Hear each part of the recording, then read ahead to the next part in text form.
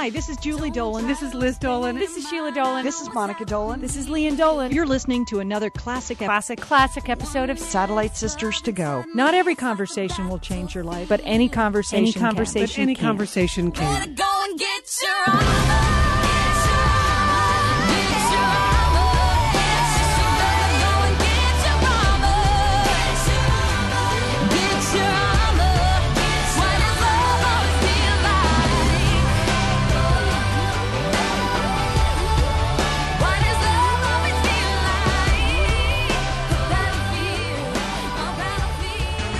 Satellite Sisters. Hey, welcome back to me, everybody.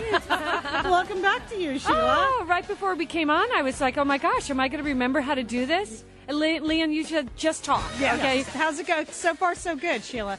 Say our names and then everybody's I'm name. going to introduce everyone right now. My sister Liz is here, and my sister Lian, the LA-based flight crew. Hey, girls, how you doing? Good, Great, Sheila. Welcome back. Nice to see you. Feels like you've been gone forever. I know. And thank you for all the emails and calls and No, we not didn't email really. you. No. Yeah. No. And thanks for my birthday emails and calls. Oh, Wait. yeah, happy birthday, you Lynn. didn't say that. to That me. was yesterday. Thank you. Okay. No, but I know a bunch of people were, worried. Where did Sheila go? No, just one, Robin from Ventura. But I was in New York all week, and when I came back, I was surprised to see we have a new segment today, we which do. I'm very excited about. It's called "Look What I Found!" Exclamation mark! Look what I found. What is that? It's a new segment, Liz, about we are going to share products, services, food, maybe merchandise that we found over the week, and we want to share with the sisters. All right. Okay, Just so stuff we really like or really don't like. exactly, Liz. Okay. Okay, pretty simple. And speaking of, I have mine covered up. Don't look over in this area. I'm sorry. Your Okay. hand drew my attention. It has It's helpful when you point at it and say, don't look over here. Oh my gosh. Well, I was in New York all week, and I was in New York on the coldest week of the year. Yeah. They had a big storm Tuesday night. Actually, it wasn't that it was a storm. It was that, it was sleeting and it was cold and it was messy and it was gray. And what happened was I was there for a week, so I arrived on Sunday. Mm-hmm. Monday was cold, and I knew it would be, but I was prepared for the week because, as you remember, I brought something along with me called brown coat. All right? Okay. Now, this was my friend Catherine's brown coat, but it became more than just a coat. It really became an experience, that I had wearing sort of a full length, not exactly shearling. It's 100% polyester, but it looks like suede. Okay. And it was. Okay. Her mother got it at the Burlington Coat Factory. It was a Calvin Klein. It fit me perfectly, and I wore it every single day except for the last day. Right. And boy, did you need it, because the temperatures were in the teens, Liz. I know. I was there at the end of the week. It was really cold. It was really, really cold. So, what I did every morning was I decided what underlayer I was going to do, because I had silk underwear, and then I had, my leggings that I bought for Thanksgiving, which didn't go over well. So I just used those as an underlayer. Good idea. All right? That's what they look like. Right. And then, I'd put on my regular clothes. I had my big black snow boots, which I bought 2 years ago when I visited New York. And then I had brown coat. Right. All right? And everywhere I went, people really commented on the coat. I mean, people liked it. I mean, everywhere I went. And so I enjoyed that. And You're making it sound like the whole weather thing was incredibly daunting to you, but you lived in New York City for 20 years, Sheila. You only recently moved to California from Manhattan. But I'm a real Southern California girl now, I think, Lian. I think you'd be happy to know that it wasn't fun being in the snow for me anymore. And plus, it wasn't just regular snow. It was sleet. All right? Yeah, it was very slippery. And then there's, something called traffic, cars, that make the snow really dirty and gross. And then there was a little bit of snow removal problem. Liz, remember Mayor Bloomberg had a difficult time explaining to people why streets weren't being cleared.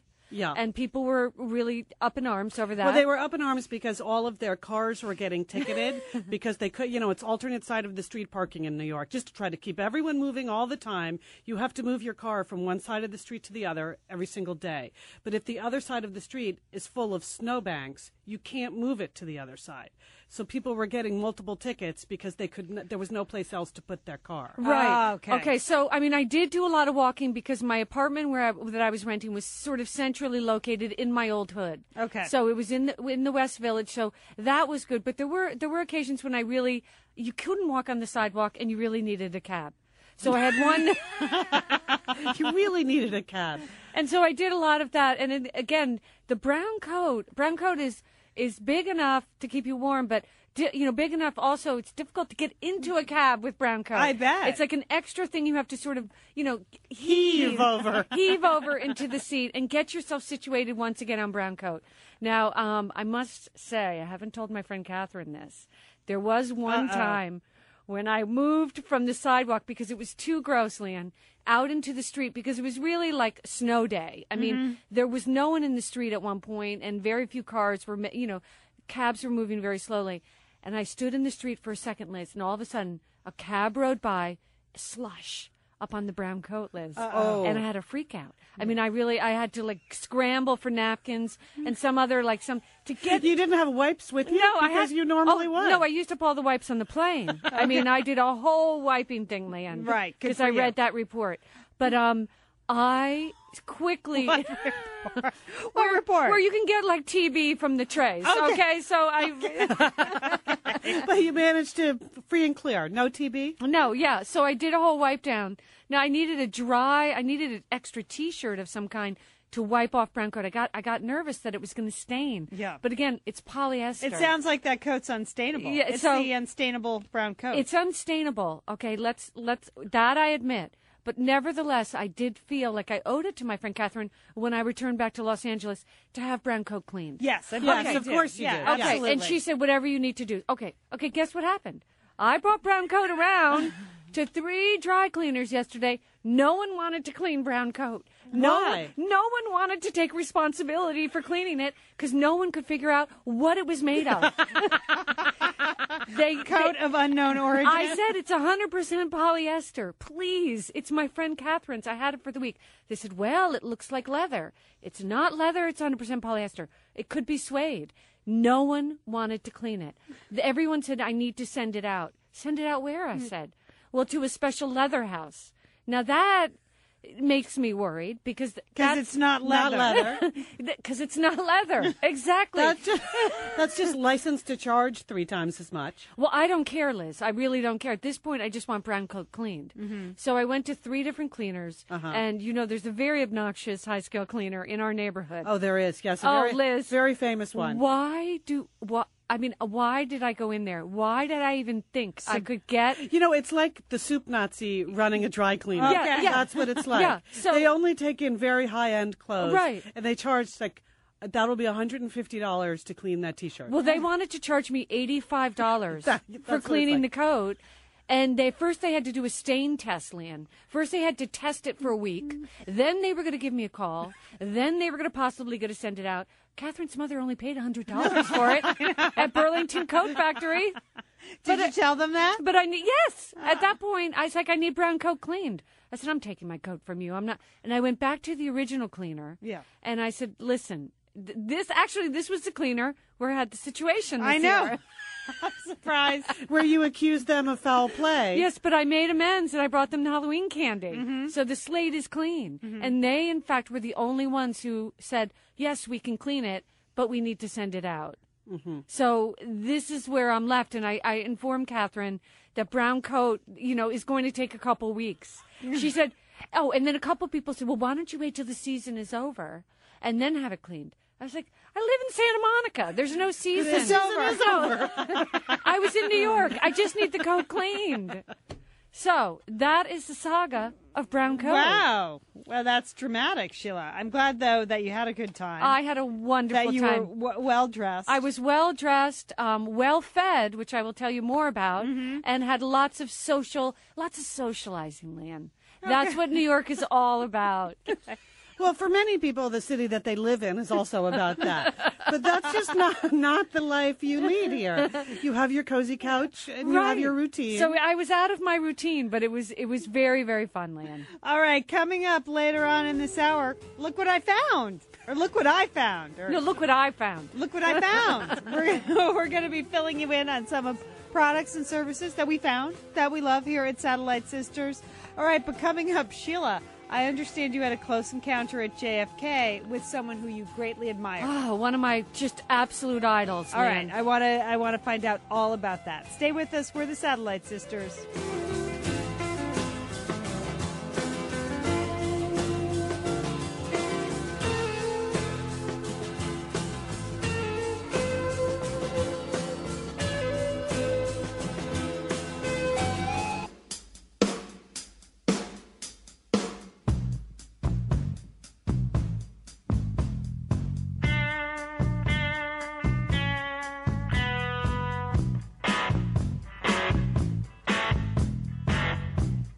Find yourself a girl and settle down. Live a simple life in a quiet town. Steady as she goes. Steady as she goes. So steady as she goes. Oh, I missed your air guitar, Lian, all week in New York. I missed it. Thanks. It's good to be back. We are the Satellite Sisters. Sheila Dolan here with my sisters Liz and Lian today. Some more travel talk. I just want to let you know that just by the grace of God, really, I did not fly JetBlue. Okay. That is a miracle because you have flown it in the past. I know. You're a big fan of that airline. Right. Even though Lian is a total skeptic, has Very, always been a skeptic. Very suspicious. Well, the thing is that it's convenient from our offices in Burbank, California, but it's not convenient from my home. So I just said, you know what? I still don't have that free flight from United. I'm going to fly to New York on United again. I mean, I have been flying for 2 years on that frequent flyer thing, and I still don't have any miles, enough miles to get a free flight. You have to go more than twice a year. I mean, All you really right. have to be a frequent flyer. All right, so... That's why they call it that. Okay, well, anyway, I was there. Okay, so what happened on Sunday when I was returning home is, stupidly, I left for the airport at the appropriate time because there's no traffic on Sunday in New York. And you get to the airport, you get to JFK, and there's no one there. What's funny is that on Sunday I was flying home from New York, and at my flight was leaving the same time Sheila's flight was leaving. But I was at Newark Airport on Continental. She's at JFK on United, and we're just at the airport so far in advance that we're talking to each other on the phone. Yeah, so, I mean, I circled around. What I like to do when I'm at the United terminal is go over to the British Airways section. Oh, yes. Like I'm British, Right, okay? there's a classy group Yeah, hanging yeah, out over yeah. Like you're going someplace really good. Yeah, something exotic, you know. Yeah. So I hang out over there for Were a you while. looking for Rafe Fiennes? Hoping to engage in a mid-air tryst with Rafe Fiennes? Lian, I Yeah. did not see Rafe Fiennes, but I saw another mega movie star. So Oh, check really? it out. So at British Airways? Well, no, not at British Airways. So I go over. Of course, I go to McDonald's and try their new chicken fajita snack wrap. Yeah. Have you tried that yet? No. Okay, grilled or fried. It's a nice little snack. Okay. And hit a couple concessions, and then I went over to the big magazine store, right next to where my gate was, and I wanted to get some cozy couch material. Sure. So I was searching for something trivial and mundane. Yeah. And That's hard, isn't it? At a big newsstand. Whoo. Well, I did pick up the new Rachel Ray magazine, which I'm very excited about. Good. Yeah. That's some fresh material. Yeah, so there's some fresh material there. I know our engineer, John Ramos, would be interested in that. But right as I'm looking at the Rachel Ray, more with Rachel Ray every day, I hear the distinctive voice. I see the waddle. I see the hair. I see the man. I see Dustin Hoffman. Oh, that's my a good God. one. I mean, Wow. this is a great star sighting. Yeah. And I mean, he is just, one of America's best actors, of course. And you in particular love him. I have a fondness for him. Yes. Since way back. I mean, I've loved every role he ever played. But really, the most of all, I love the small, not small role, but the unknown role that he had in one of my favorite movies of all time, Moonlight Mile, Moonlight Mile. with Jake Gyllenhaal, Susan Sarandon, and Ellen Pompeo. I cannot recommend this movie enough. I cannot believe how often you find an excuse on the air to bring up Moonlight Mile, Sheila. It is amazing how this is woven into all of your conversations about anything. Well, as soon as I saw him, I said, okay, I have to talk to him about Moonlight Mile. Yeah. Because no one, I'm sure, ever goes up to him about Moonlight Mile. I'm sure they don't. And you know They what? mentioned The Graduate or Some small Rain movies. Man, right. Kramer versus Kramer. Right, just a few small movies, and so I was watching and saw him having a moment with his wife, having a tender moment in the magazine store at JFK. And I realized, Lian, at that moment, I could not interrupt him. Oh, that was nice of you. You know, he was hugging and holding her close and talking about celebrities, but they were very, you could hear what they were saying? well, he said, she's outspoken, he's doing this, I couldn't hear everything. Yeah. But believe me, I was close enough Yeah. to see them having that tender embrace. And I just could not bring myself to say anything. And now I regret it.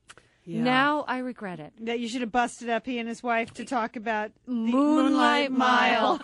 So Dustin, if you're listening, anyone who knows Dustin, just I'm sending those vibes out there that I own it.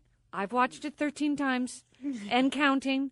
I love Moonlight Mile, and I particularly loved your performance, and I'm so sorry I didn't say anything at JFK. Well, I'm sure he doesn't mind that you didn't interrupt them. But it is a good week, Sheila, for celebrity sightings around Los Angeles. Of Liz? course, he lives here all the time. He lives in right? Brentwood, I heard. Yes. I saw him at my grocery store. Okay, well, why didn't 2 you weeks say ago. something about Moonlight Mile? For God's sake, someone tell him how much they enjoyed that movie. But this is a week where entertaining Sheila can be out and about seeing people all week. It yeah. It Because never of the gets Academy Awards. The Academy Awards on Sunday. They're all here right now, Sheila. You can find more of them. All right, coming up next, 866-33-SISTER is our number, 866-337-4783. Sheila, I want you to take off your Entertaining Sheila hat and put on your Miss Sheila teacher hat. All right, So Lian. we want to talk about a study that came out last week about how praise can actually be bad for kids. I want to find out what you saw in the classroom. We're the Satellite Sisters. Stay with us.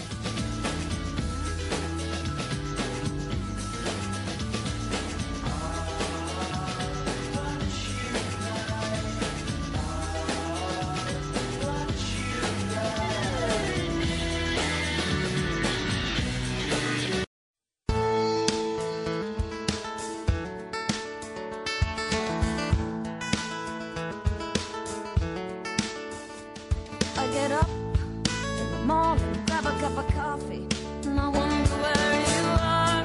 My true love, not in New Hampshire, not Cleveland, in Charleston, Chapel Hill or Detroit, in Austin, in Portland, in Arlington or Brooklyn, in Hartford, in Philly, in Los Angeles, New York City. Welcome to our lives. We're the Satellite Sisters. I'm Sheila Dolan here with my sisters today, Liz and Lian. So, Lian, we were just praising Ashton Kutcher on the break, but let's talk. We're going to talk about. We're moving on to something a little more serious. Yes. Because I saw half of The Guardian on the plane on the way home. And I got to say, I really like Ashton Kutcher. We all He's do. very likable. He's very appealing. We can't There's think of something anything about more him. specific to say about him, but Right. that we like him. Totally, completely likable. And I wonder if his parents told him that when he was little. Ashton, you're so likable. You're a good boy. You're so likable, cute. Ashton. But no, Sheila, a study came out last week in let's see, which journal? It was a journal. The Journal of Studies of Children. Yes. I'm sorry about that. It came out in a journal about how child development, the Journal of Child Development, thank you very much, a Stanford professor looked at praise and what effect it can have on kids and their performance in schools. All right. Because when you think about it, okay, for the last, since 1969, we've been talking about self-esteem in kids. Right. How it's really important to build their self-esteem, to give them confidence, to praise them. And have you seen this? You've seen this in the classroom, right? Absolutely, Lian. I've taught every grade from kindergarten to 6th grade, so I know. I mean, mainly I was an early childhood educator, but I did have occasion to teach 3rd and 4th grade, which, as my mentor used to say, just stay low. Stay low, stay low. But yeah, I mean, I was a big... I praised children a lot, Lian. You did. That was your thing. I did that. I mean, I was a nice teacher. I just loved kids, and I loved them for all different reasons, I mean, and I know the whole thing about praise is that it's supposed to be, well, researchers say that it's supposed to be specific. So if you read a child's piece of writing, you don't just say, I think this is really good writing. You pick out something in their writing that, that you think is well done, and you tell them that. But sometimes it's just an automatic response that you're just so happy when a child does something that they've never tried before. You just say, oh, this is great. Well, that's interesting that you say that, because this research that they did was on fifth graders, okay? And they divided the group of fifth graders, about 128, into two groups. All right. And they gave them a fairly simple IQ test, one that they thought most of them are going to do quite well on. Okay, and then they divided the group in two, and they told one group, well, you did quite well because you're very smart. And then they told the other group, you did quite well because you worked very hard. All right. And then they went on to give them further tests, but they let them sort of pick and choose how hard the test might be. And the group that they had been told they were smart, that's why they did well, they picked easier tests. Whereas the group that had been told you worked hard, they said, okay, well, let me try the next level. Let me take a more challenging test. Okay. And then all right. they kept dividing them off and continuing to test them. And the group that had been, again, praised for working hard, as opposed to you're so smart. Oh, gosh, that's good. Continued to do better academically and to pick more challenging work. Oh, so the you work hard is a more specific kind of praise, or more a directive kind of praise to give? Well, they think what happens is when not you just tell that. kids you're smart, they become risk averse. They Right. always want to be smart. And You they don't said- try as hard. I mean, a student comes to mind, Eric Molly. I mean, I'm just thinking about Eric Molly, who I taught in first grade, and his whole life his mother had been telling him he was a rocket scientist. Right. And okay. yes, he was His smart. whole life up until first grade. And Hey, you that's know a what? long time. And every year after that, because guess what? I taught Eric again in fourth grade. Okay. And he wasn't doing any work by that time. He was such an underperformer. I could not believe it. And any time I'd give him a new task, he'd say, "Oh no, I'm smart. I really." What happens is the child doesn't want to try anything because they're afraid they won't do well, And they'll fail. And they'll fail. So it's just a reversing happens where they become really underperforming. Well, that's and exactly- really afraid of risk. There you go. That's exactly what researchers found, the Eric Molly effect. Is that, Poor Eric I Molly. know. I wonder whatever He's not happened. with syndrome. he's a rocket scientist. Actually, no. He's currently a rocket scientist. Have you seen this with your kids, Lian? Because what grades are your kids in? Okay, 6th and 3rd grade. Uh-huh. And I have never been one of those parents that's been super effusive. I mean, you can see them on the playground like, oh, you came down the slide. Yeah, all right, they came down the slide. So, I've tried to be, generous and give them praise, but I don't go over the top because it kind of makes me crazy when I see parents go over the top. But I will say the risk-averse thing comes up with my older son, not in the classroom, but it comes up on the sports field because he is a good little athlete Right. and has always been told by others, by coaches, and probably by us that he's a good little athlete. Yes. So if he can't do a sport, he doesn't want to try it. Oh. And he likes to be the master. So the things that he's good at, It's true. he's good at it. But circus, they do a unit in their PE class. Well, you there. can't blame a kid for not wanting to do circus. I know. Well, that's because he can't do it, so it becomes one of those self-fulfilling. He won't even try it because he can't be the best at circus. Oh. Where he's used You to... don't win circus. No, and he's used to being the best. Well, if you're a competitive athlete, you can win anything, Liz. Let's put it, you can win circus, but he won't even try for circus. So I've seen that has kind of backfired on him, the praise that he's gotten. Right. And Athletically, he won't even try something new. And you have to be careful what kind of praise you give because kids get smart and they know when you're not being genuine. Oh, okay. By 3rd or 4th grade, They're they onto know. you? Oh, yeah, they know. Really? Oh, yeah. Under 7, forget it. You can say, yeah, I love that dress you're wearing today. You look so cute. Anything you say to an under 7-year-old is totally fine. It's all good. It's all good, as they say. Do you know what I mean? Yeah. But by 3rd grade, kids know when you're just giving a blanket praise for the sake of saying something positive. They want to know specifically what it is they did, and they can see right through teachers are smarter than you think. So you really have to be careful starting, I would say, in 3rd grade, when kids begin forming that sort of age of reason where they really know what's going on. So just, Because a lot of times kids don't do well. I mean, not every kid is great at math. So to actually say, oh, well, that was great. Right. They can see through that. But that's why you have to educate the whole child, Lian. It's not everyone is great at math, Right. but they may be really good at making friends. Okay. So But you kind of get the feeling, I'm neither a teacher nor a parent, but you kind of get the feeling that kids are praised for everything now, that everybody gets a ribbon, everybody passes, everybody's doing a great job, and that you're talking about specific kinds of praise, Sheila, but is there room in that discussion for telling a kid that they're not good at something? How does that conversation happen? well, I don't really want to be the bearer of that kind of news. I want kids to feel good about themselves. I don't know. I think what happens by 4th or 5th grade, Liz, I've seen is they figured out what they're not they know. good at. And I think that's what you mean. Like, they can see through the praise. They can really look around and go, you know what? I am not the best speller in this class. No matter how many ribbons they give me for spelling, I'm really not the best speller. And so that they definitely tend to internalize that. Where I see it that, again, drives me nuts is as the kids get older, is on the athletic field. Because, when they're little and the coaches, 5, 6, they're just learning how to play soccer. Right. Fantastic. Super. Great. They're running Everything around. you do is super. It is. You're running the wrong direction towards the goal. Who cares? Just turn it around and go that way. But in something like sports that actually has rules and strategies, what drives me nuts is by the time they're 7 or 8, they benefit from learning the rules, which a lot of times include teamwork and passing the ball and giving up the ball. So it makes me nuts when I see coaches not actually try to impose rules on the kid. Like, oh, everything's super. No, not everything is super. That kid is a ball hog and he never passes the ball. It's not super. And then his parents. Do you yell that from the sidelines, Lian? I have to hold it.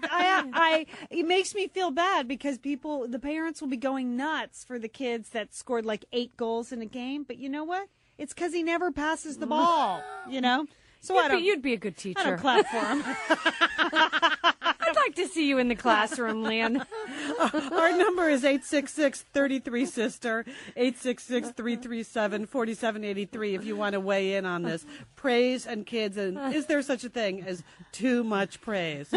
Or too little negative reinforcement? You think that's a well-written sentence? Go back to your desk.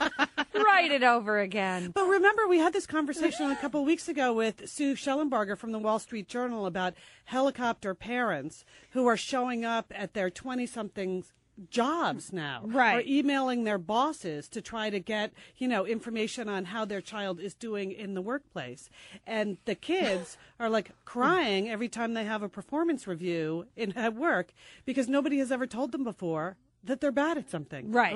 You all know what it's like in your first job. You're bad at most of it. Right. You can't do it. No idea how to operate in the workplace. Yeah, it was tough delivering those balloons on the subway. No. I was not good at that right away, but I learned. I learned the hard way. You became one of the best, Sheila. The best balloon delivery girls in Manhattan. All right. 866-33-SISTER is our number. 866-337-4783. Maybe you're a classroom teacher and you see kids with just a out of control sense of self-esteem. How does that affect how you teach them in the classroom, or your the coach? Eric Molly syndrome is what we call it around here. I know, but then he just used to sit around in the corner and do nothing. Yeah. He really used to drive me crazy. Now that I think about it. How old do you think Eric is now? How He's many in years ago was college. that? He's graduated from college by now. Oh, no. Eric is out in the work world. He's crying at his performance reviews. He is totally, he's suffering. Oh. All right, we're the Satellite Sisters. We're going to take a break. When we return, we'll be taking your calls. What's your experience been with praising your kid? How do you balance good praise, bad praise? What effects have you seen on the sports field, in the classroom, at home? Stay with us. We're your Satellite Sisters.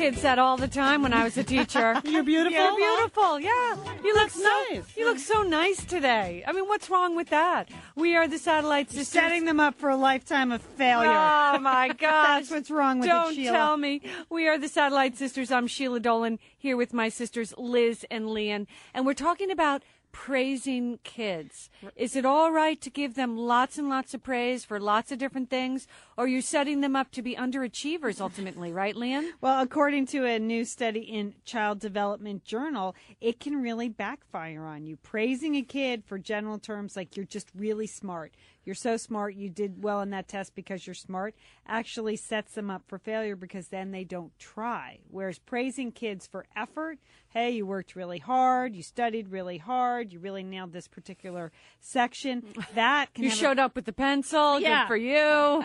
here's a Yeah, ribbon. That feels like setting the standard kind of low, though, the way you describe it that way, Lian. I mean, Well, no, effort. experts say if they don't do well, tell them you didn't do well. I mean, that's what experts say, that if they did not score well, if you didn't score well, next time you have to try harder. The difference, Liz, was praising them for effort versus what they perceive to be innate ability. Oh, I see. Yeah. So, saying to some boy or girl constantly, you're a natural athlete, well, they might not work so hard at practice, and then eventually the kids who work hard are going to do better. And that's what they saw in the classroom. That's what happened to me. I Is was that a it? natural athlete, And that's- and I did You not. just got too much praise? I did. I really did. Ah. All right, let's talk to Tammy in Florida. Hi, Tammy. You're on with the Satellite Sisters. Hi there. How are you? Good. Well, you kind of just answered my question, really. But my son's only in second grade, and he is bright, and he's been told that he's bright a lot, and basically just saying, you're smart and you're bright, and now this is his second year in the gifted program, and they actually, call the class gifted, so he goes to gifted 3 times a week, and I just wonder, about having a class where they call it that, and I try to tell him, you're not special. Way to go, Tammy. That's the kind of talk I like. I'm serious. But I really don't want him to think just because his other friends are sitting in the classroom and he's going to somewhere called gifted. That Right. Tammy, Tammy, That's a really interesting That's question. an interesting question. let me ask you Tammy. this: has any teacher ever said what your son is bright in? Like in particular, specifically, is he really? Well- is he good at math? Is he good at writing? What is his strength? He's very well rounded. I mean, he really is. He excels in spelling and reading. He loves to read, and he's very good in math, but he dislikes it very much. He's just really smart. He is a bright boy, but I just wonder, because like you were saying, sometimes I wonder, is that going to make him not try as hard when he gets older? And he's young enough now where I can change the way I'm doing things so that when he gets older, because I try to tell him, you think you know everything now, but wait till next year. That's, You're not I gonna know like that everything. kind of talk. No, I mean- no, I can see your dilemma because Yeah. experts say don't label. So actually calling the class gifted, it's not Right. even, it's out of your control. So. Right. I mean, they could call it enrichment. I mean, I think to give him something that's challenging for him, to really give him a challenge is great for a child with a sort of broad-based knowledge and he's good at everything. And to find something he specifically really finds challenging and that he could work hard at would be good for him. But aren't they, again, not a parent, not a teacher, but aren't these gifted classes the ones everyone is scrambling to get their kids into? Yes. I mean, hasn't this hierarchy been created inside schools where everybody wants to qualify their kids for that? Yes, because a lot Not of having any gifted children. You notice I'm staying very silent because I don't really know how gifted programs work. No, Liz. a lot of and a lot of parents feel that's the only way their kid is going to get what they need, considering the fact that they're so bright. Well, it sounds like Tammy is trying hard, though, to keep him grounded and keep him, praise him for effort and not intelligence. And she's working I think she's against- doing a good job. Yeah, you're there, Tammy. Just keep telling him how much he doesn't know. All right. Christina is on my team, aren't you, Christina? You have 3 boys, and you go nuts with the sports. I do. And I was listening to Tammy, and it sounds like I'm a lot like her. First of all, I want to tell you guys how much I love your show. Thank you, Thank you, Christina. Christina. Awesome. Thank you. I try to make sure I'm in the car every morning at this time so I can hear you guys. Oh, good. fantastic. Thank you. Anyway, I do have 3 boys. I have a 16-year-old, a 13-year-old, and an 8-year-old, and so we've been playing sports for a really long time. And I tell you, it just frustrates me when you're watching them play, and especially when they're little, they have all the rules about making sure you play everyone and not running up the score. There's one that really gets to me. Wow. I'm telling you, there's a mercy law. There's a mercy rule. And so if you get to a certain point, right, okay, then you're not allowed to score any more points.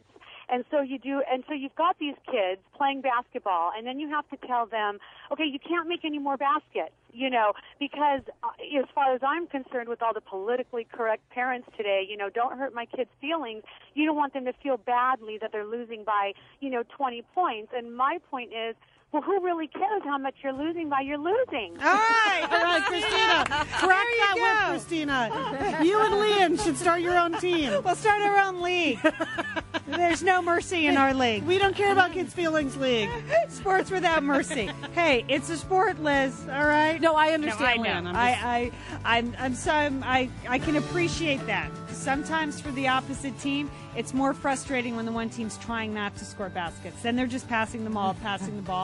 And that doesn't feel good either. Right. There's winners and losers. They're humiliated that There way. you have it. If we didn't get to your call, email us, satellitesisters.com. We love hearing from you.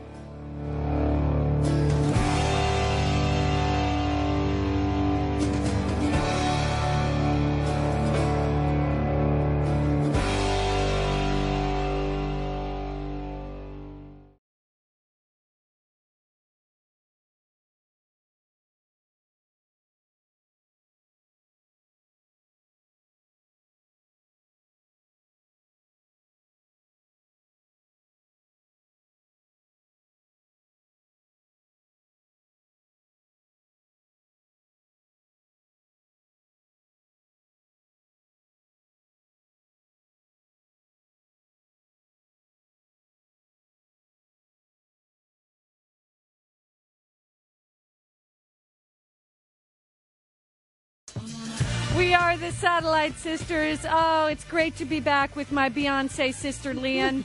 And LA-based flight crew is here today. Sheila, here with my sisters Liz and Lian. Sheila. Welcome back from vacation. You're a little rusty. It's a rough start there. I know. Well, it was the dancing that did me in. Okay. You're a little winded after we got up and did our Beyonce I actually hits. am winded, which is kind of sad. That's because I didn't exercise at all in New York. I just ate my way through Manhattan. I'm going to tell you about that in a minute. Okay. But Lian, coming up on the show today, Fame Junkies. That's right. Jake Halpern is an author who's written a really fascinating book on fame. And basically, why we all want to be famous now. What's with that? Why does everyone want to be famous or be near fame? Why do we think celebrities are our friends? Yeah, They're not I want to know friends. the answer to that. Yeah, what is happening in America that now, like, the one common nugget of conversation that everybody in America has is Britney shaving her head. I know, but it's fun to talk about Well, that. that's what we're going to talk to him about. We're going to get into why we want to be famous, and then we got to go through the Britney, Anna Nicole Smith, Of thing. course. So that'll be fun. That'll be fun. But I am back from New York. Yeah. I was there for a week, visiting my daughter, visiting my old friends. I lived there for 20 years. Mm-hmm. And, I guess it's really true what they say about New York.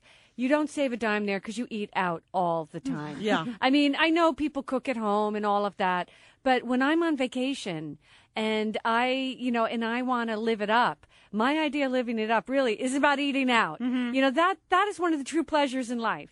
And As opposed to when you're in your own home, you order in. You don't do any cooking in your own home either. No, it's the same thing. That is a pleasure.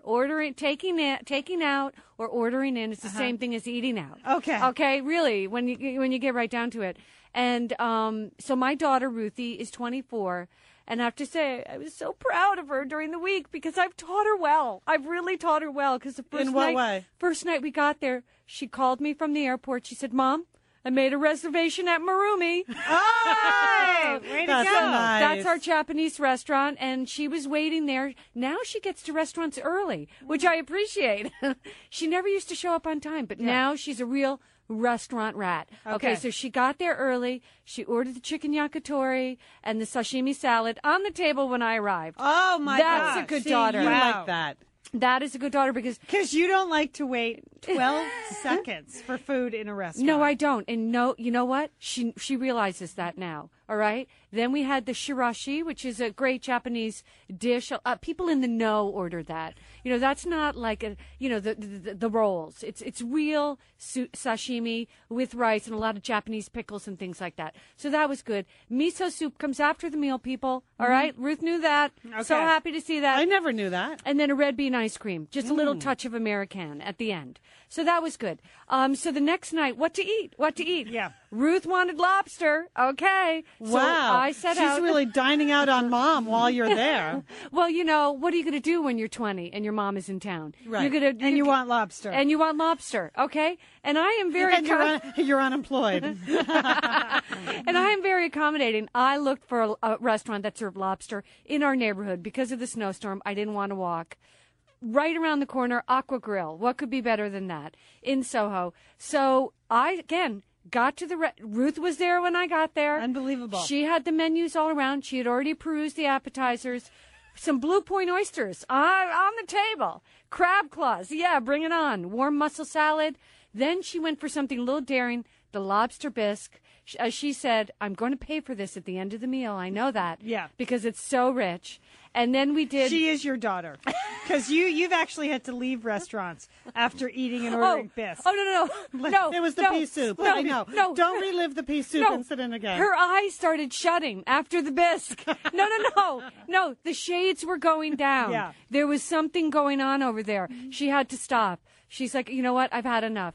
And then, because she wanted lobster and because I wanted steak, surf and turf all around, everybody. Wow. So that was a good meal. Whew. That set me back a pretty penny. All right. Then lunch. A famous little establishment, Elephant and Castle, right? Yes. Where most people eat a light lunch. In Not the us. Not us. Actually, they had homemade split pea soup. Oh, please tell me you did not order that again. No, she wanted that. She Yeah. was on a soup kick. She couldn't. You know what it is? The two of us, we can't help ourselves. Even when we know something is bad for us, we continue to order. Then we had a nice shrimp and avocado salad, which was very lovely, Lian. The burger with horseradish sauce. Oh, I love love horseradish that. sauce. And we couldn't resist a homemade pumpkin pie at the end. All right, so that was lunch. That's a nice meal. I ate my breakfasts out, of course. Famous, nice little place in the village called 12 Chairs. This was a lovely Israeli place where I had something special called shashushka, which was poached eggs and tomato sauce, Lian, with a really, really good homemade chopped Israeli salad on the that side. sounds delicious. Dynamite. You would have loved it. Yeah, that sounds good. All right. Then we went out for Italian. We went out. I hit the Vian Coffee Shop, the oldest Greek diner in New York. I did some Village Natural. One day I did a cleansing. Yeah. Tried to do some, steamed vegetables and rice. That didn't take. And then when I couldn't eat anymore, Liz showed up in New York. Yeah. And she decided, she's going to take me out to a lunch at a hotel, which has, what was it, tapas? No, it was a business lunch. It's not like I'm taking you out. It was a business lunch. We were eating with someone else, but we were, Gordon, you know who Gordon Ramsay is? He's the chef. He's British, but he's on that show, Hell's Kitchen. Yes. Is that on the Food Network? Yes. Where he just yells at everyone in the kitchen? Well, he has a new restaurant and cafe in Manhattan. And so we decided to rendezvous at the cafe, thinking the restaurant way too much. Oh, right. That's right. We were at the cafe. But That was pretty deep as it was for a cafe. What do you mean? I mean, the food was very esoteric. It was very esoteric. Yes. Well, the good thing about it is that it was for the state you were in, Sheila. There was hardly any food. No, there was no food. I could not eat another thing. Like I ordered the soup as the first course, but it was really foam in a bowl. Right. It was, Oh. yes. They called it veloute. Oh, which is, like steam. Foam. That's, Yeah. Okay. steam. Well, That's Italian for steam. So I had foam in a bowl. Yeah. And then that's like I needed It's hard some to eat. scrambled eggs, but the scrambled eggs came in a dish the size of the back of my eyeliner? hand. Yeah. little scrambled eggs. I was like, what's this? Yeah. And then the teeny tiniest little, I can't even remember what my main course actually was because it was so tiny. I needed like a magnifying glass. And the guy that we were eating with, just to give you the idea, like afterwards, we were talking about some work stuff. And at the very end of the day, I got an email from him. thanking us for spending the time with him and saying, next time, P.S., next time could we go to a steakhouse? Right, So right. somehow we managed to like have a whole lunch and walk out of there. I'm sure he got a hot Starving. dog. I'm Yeah. sure he got a sabret's on his way back to the Oh, office. my gosh. S- That some was a street, scene. Street falafel or something. I managed to fill up on bread, though. That was good. Oh, you did. Sheila did say, this is the best bread I've ever had Was in my it not entire because life. it was crust, Lian? It wasn't bread. It was all crust. You know how I love crust. Yes. It was baked crust. Oh, Lian. Bread-free bread. Yes, it was delicious. Right, but now you're home, Sheila. You're back in your normal routine. Yeah, I'm doing the you're salads. back- No one eats bread in Southern California. That's true. We do have. Yeah, we don't have good bread because no one eats it. It's got a carb-free state. Absolutely. All right. Hey, speaking of that, coming up next, it's a new segment here on Satellite Sisters. Look what I found. I'm excited. Look what I found. Look what I found. Look what I found. Look what I found. Look what I found. We're going to do products introductions, products, services, all kinds of stuff that the Satellite Sisters found and like. Stay with us.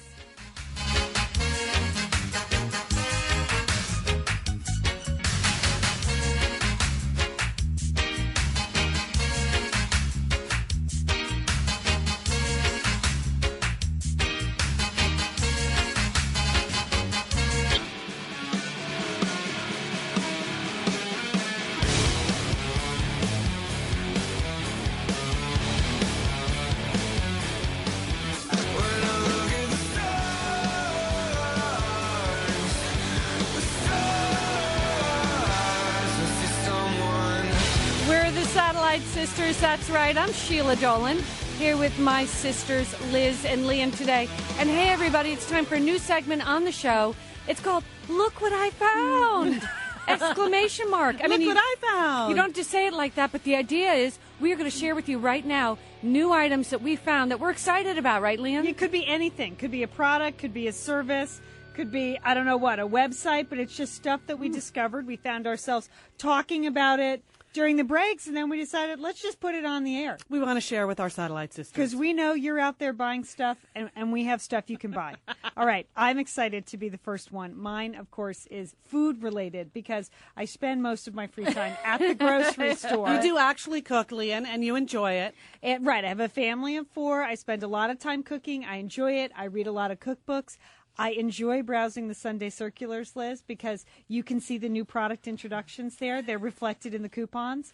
And so I like to be on the lookout for certain things that I think are going to add just a little bit of something special to my home cooked meal. Just something That's new. what I'm looking something for. Unexpected. Say you want a touch of crunch, Lian. I do want a touch of crunch, Sheila, because, you know, that's the thing. When you're looking to eat healthy and stuff, you have to give up all the crunchy, chewy Yeah. stuff. You know, All the you have fried the stuff. chips and stuff like that, the stuff that is satisfying to your mouth, but not satisfying to your waistline. Yeah. So I discovered over there in the produce department, near the croutons, near the sliced almonds that are flavored, and that's an excellent product, I discovered crispy onions, lightly salted, by a company called Fresh Gourmet. Oh, yes, I know it well. So you know Fresh Gourmet, they have many tasty varieties of crunchy toppings. That's what They it do? says. Yes, many tasty varieties of crunchy toppings. Uh-huh. Liz, I don't know. They have the almonds that are flavored. They also have tortilla chip strips that they cut up. Yeah. But these crispy fried onions, Oh, please man. taste them now. Okay, now, I'm how are trying you mine now. serving them, Lian? Explain. You know what? Right now, I'm serving them with the Trader Joe's roasted organic tomato and red pepper What a soup. good choice. So that's a light snack, 100-calorie snack, and then you add just a touch of crunch. Sheila. Touch of crunch, That- a touch of fat, and a touch of salt. But it's just it's less. It's 40 calories for a tablespoon and a half, which is Really? you don't need any more than that. Can you hear me crunching? I'm crunching. But and then you can throw it on top of your salads. If you like to prepare, say, for instance, mashed potatoes or any kind of sometimes in the evening, I like to roast up some tomatoes and leeks, and then I add a tasty crunch with the Fresh Gourmet crispy onions. Do you All ever right. just eat a fistful? Because they're Yes, good all by I do themselves. that too. Yeah, Liz. yeah, Yes, that's I the do. thing. When you buy a product like that, you could be tempted just to put it on brownies and Right. just say this is good. Yes. because they're so good. It is. It's delicious. I highly recommend it. FreshGourmet.com is where you can go for many tasty varieties of crunchy toppings. But you'll enjoy the onions. Wow, look what you found. Okay, next is Sheila. Look what I found, everybody. What did you find? Okay, what I found before I left for New York. You know, I've been in need of a serious upgrade on my work bag. And, Okay. Liz, I was really, what I was coming to work with a really unsightly recycling. It was the recyclable bag from Safeway. All right. So it was. and funny, it was from Safeway. Every time I looked in it, there was food crumbled in the bottom. I don't Funny. even know how the food got there. But I used to junk it. I mean, it was a junk heap after a while. Yeah. And that's what happens when you don't have a good bag. So when I left for New York, I needed something to put my computer in, and I didn't have anything. Oh, right. I didn't want to bring my big black computer bag because it's heavy. It is heavy. And it's Yeah. unsightly. Yes. All right. Stopped into Banana Republic. Just wanted to pick up a little something for the trip. Right. Do you know what I mean? Sure. I ended up buying a sweater, and then I saw this. Look what I found. Hey. Banana Republic's new spring line. This is a very, very elegant bag. I know for is. me, it may be too elegant for me. It is. But you know what? It's a computer bag. It's the new Banana Republic computer bag. There's a section in the middle. Yeah. She's showing us now. See, oh, it's shaped more like an old-fashioned handbag and almost like a bowling bag. Like a bowling bag. bag. All right, so it has the center sections, which is reinforced for your computer. It has two incredibly generous side pockets. Mm-hmm. Then what I have is it has the metal studs on the bottom, so it never touches the ground. Right. Which I like. Really, really sturdy leather handles. Now, I know it's... But the bag itself is a cotton linen, so it's not too heavy. Lian, you got that straight, Okay, sister. all All right. right. Now, I bought this. The minute I bought it, the woman's like, hey, you better Scotch guard it. Well, I might Scotch guard it, but I don't know. I just wanted to run it by you. Very nice. Do you think Just trying to be helpful. Do you think it's too fancy for work? No, I think No. it's perfect. All right. Okay. I do think the Scotch guarding is a good suggestion, though, because this is sort of a pale linen color linen. you have. You're going to trash that really quickly. All right. So there you go. Look what I found. That's a Banana very Republic nice bag. computer bag. Okay, excellent. Okay, look what I found. This is Liz. I found an outlandishly overpriced service that I will never be able to afford, but I aspire to. Okay, because if you travel a lot for pleasure or for business, we all work a lot all over the country. This is a new service. My sisters have mocked me in the past because occasionally I have been known to FedEx my luggage to myself. Have I not? Yes, you have. Or I'll be somewhere and then I have to go. I'll be in like city A and then I'll have to go to city B. But I don't need the city A clothes in city B. So I put the city A clothes in a box, FedEx it home to myself, and move on to city B just with a lighter load. This is a new service. Do you get the email newsletter Daily Candy? Yes, I Okay, do. if you don't get this, look what I found. This is fantastic. There are different newsletters for all over the country, and it's like new services or beauty products or fashions or things. Anyway, this is called Fly Light. It's a new company that packs, delivers, picks up, and even dry cleans all your clothes and delivers it to wherever you are going. Oh, man, that is a Liz service. You sign up online, they send you the suitcase to fill up. You send them a suitcase full of stuff, and then they just always have it. And you say, send my suitcase to Chicago. And you go to Chicago, and there it is. Whoa. Send my suitcase to New York. Doesn't that sound great? It sounds great, but I'm not sure it's as good as the lightly salted crispy onion. Or my new computer bag, which carries all I need. Wow, look what we found here at Satellite Sisters.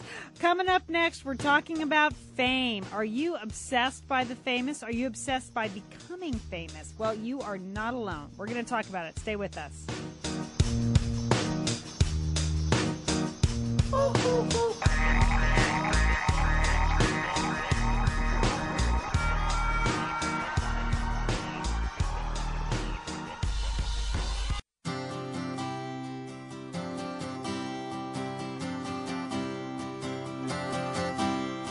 I hit the highway in a pink RV with stars on the ceiling. Live like a gypsy. 6 strong hands on the steering wheel. I've been a long time gone now. Maybe someday I'm gonna settle down. But I've always found my way somehow by taking the long way. Taking the long Satellite Sisters. I'm Sheila Dolan here with my sisters Liz and Lian, and we are 5 real sisters with 5 completely different subscriptions to Us Magazine. And we all have our own personal entourage. That's right. We don't share an entourage No. anymore. Yeah, like their special section, Who Wore It Best. We have like Who Read It Best. And we come to work on Monday. We deconstruct Us Magazine, and we have some very, very meaningful discussions, don't we, Lian? Yeah, sisters. They're just like us.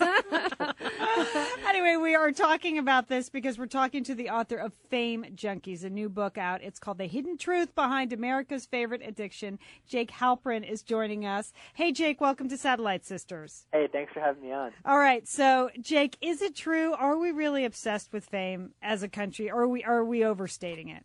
No, I think that it's every bit as the obsession goes every bit as deep as we fear it does. Yeah.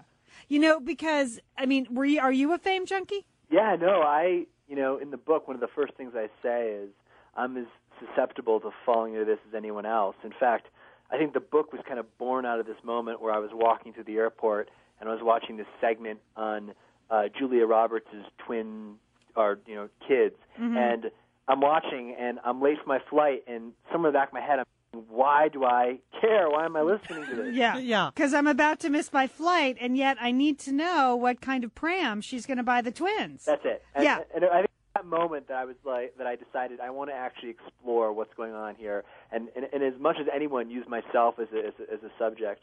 Is there a definition for fame junkie? I mean, Jake, do you have to spend a certain number of hours watching entertainment tonight, or do you have to not put your children down because you're really concerned about the news tease that they have about the latest Robert Downey Jr. Yeah, I think it's for me. It was if I miss the plane, then I'm officially a junkie. Right. And I think I would have. I think that particular plane was delayed, but I was definitely on course to miss it. But that's basically, in seriousness, goes to the heart of the whole addiction idea, is that something becomes an addiction when it actually has some harm, when it kind of gets in the way of our life in one way or another. And I think for a lot of people it does. How? Well, I have no life. I mean, I'm like on my couch for 4 hours a night watching entertainment shows. But I'm the entertainment reporter, Jake. So is that a crime? No, that's just a professional hazard. Oh, thank you. No, you have just managed to alter your life, Sheila, to accommodate your addiction, don't you think? I mean, we didn't ask you to be the entertainment reporter. You're a self-appointed entertainment reporter. You asked me what I was interested in, and I told you celebrities.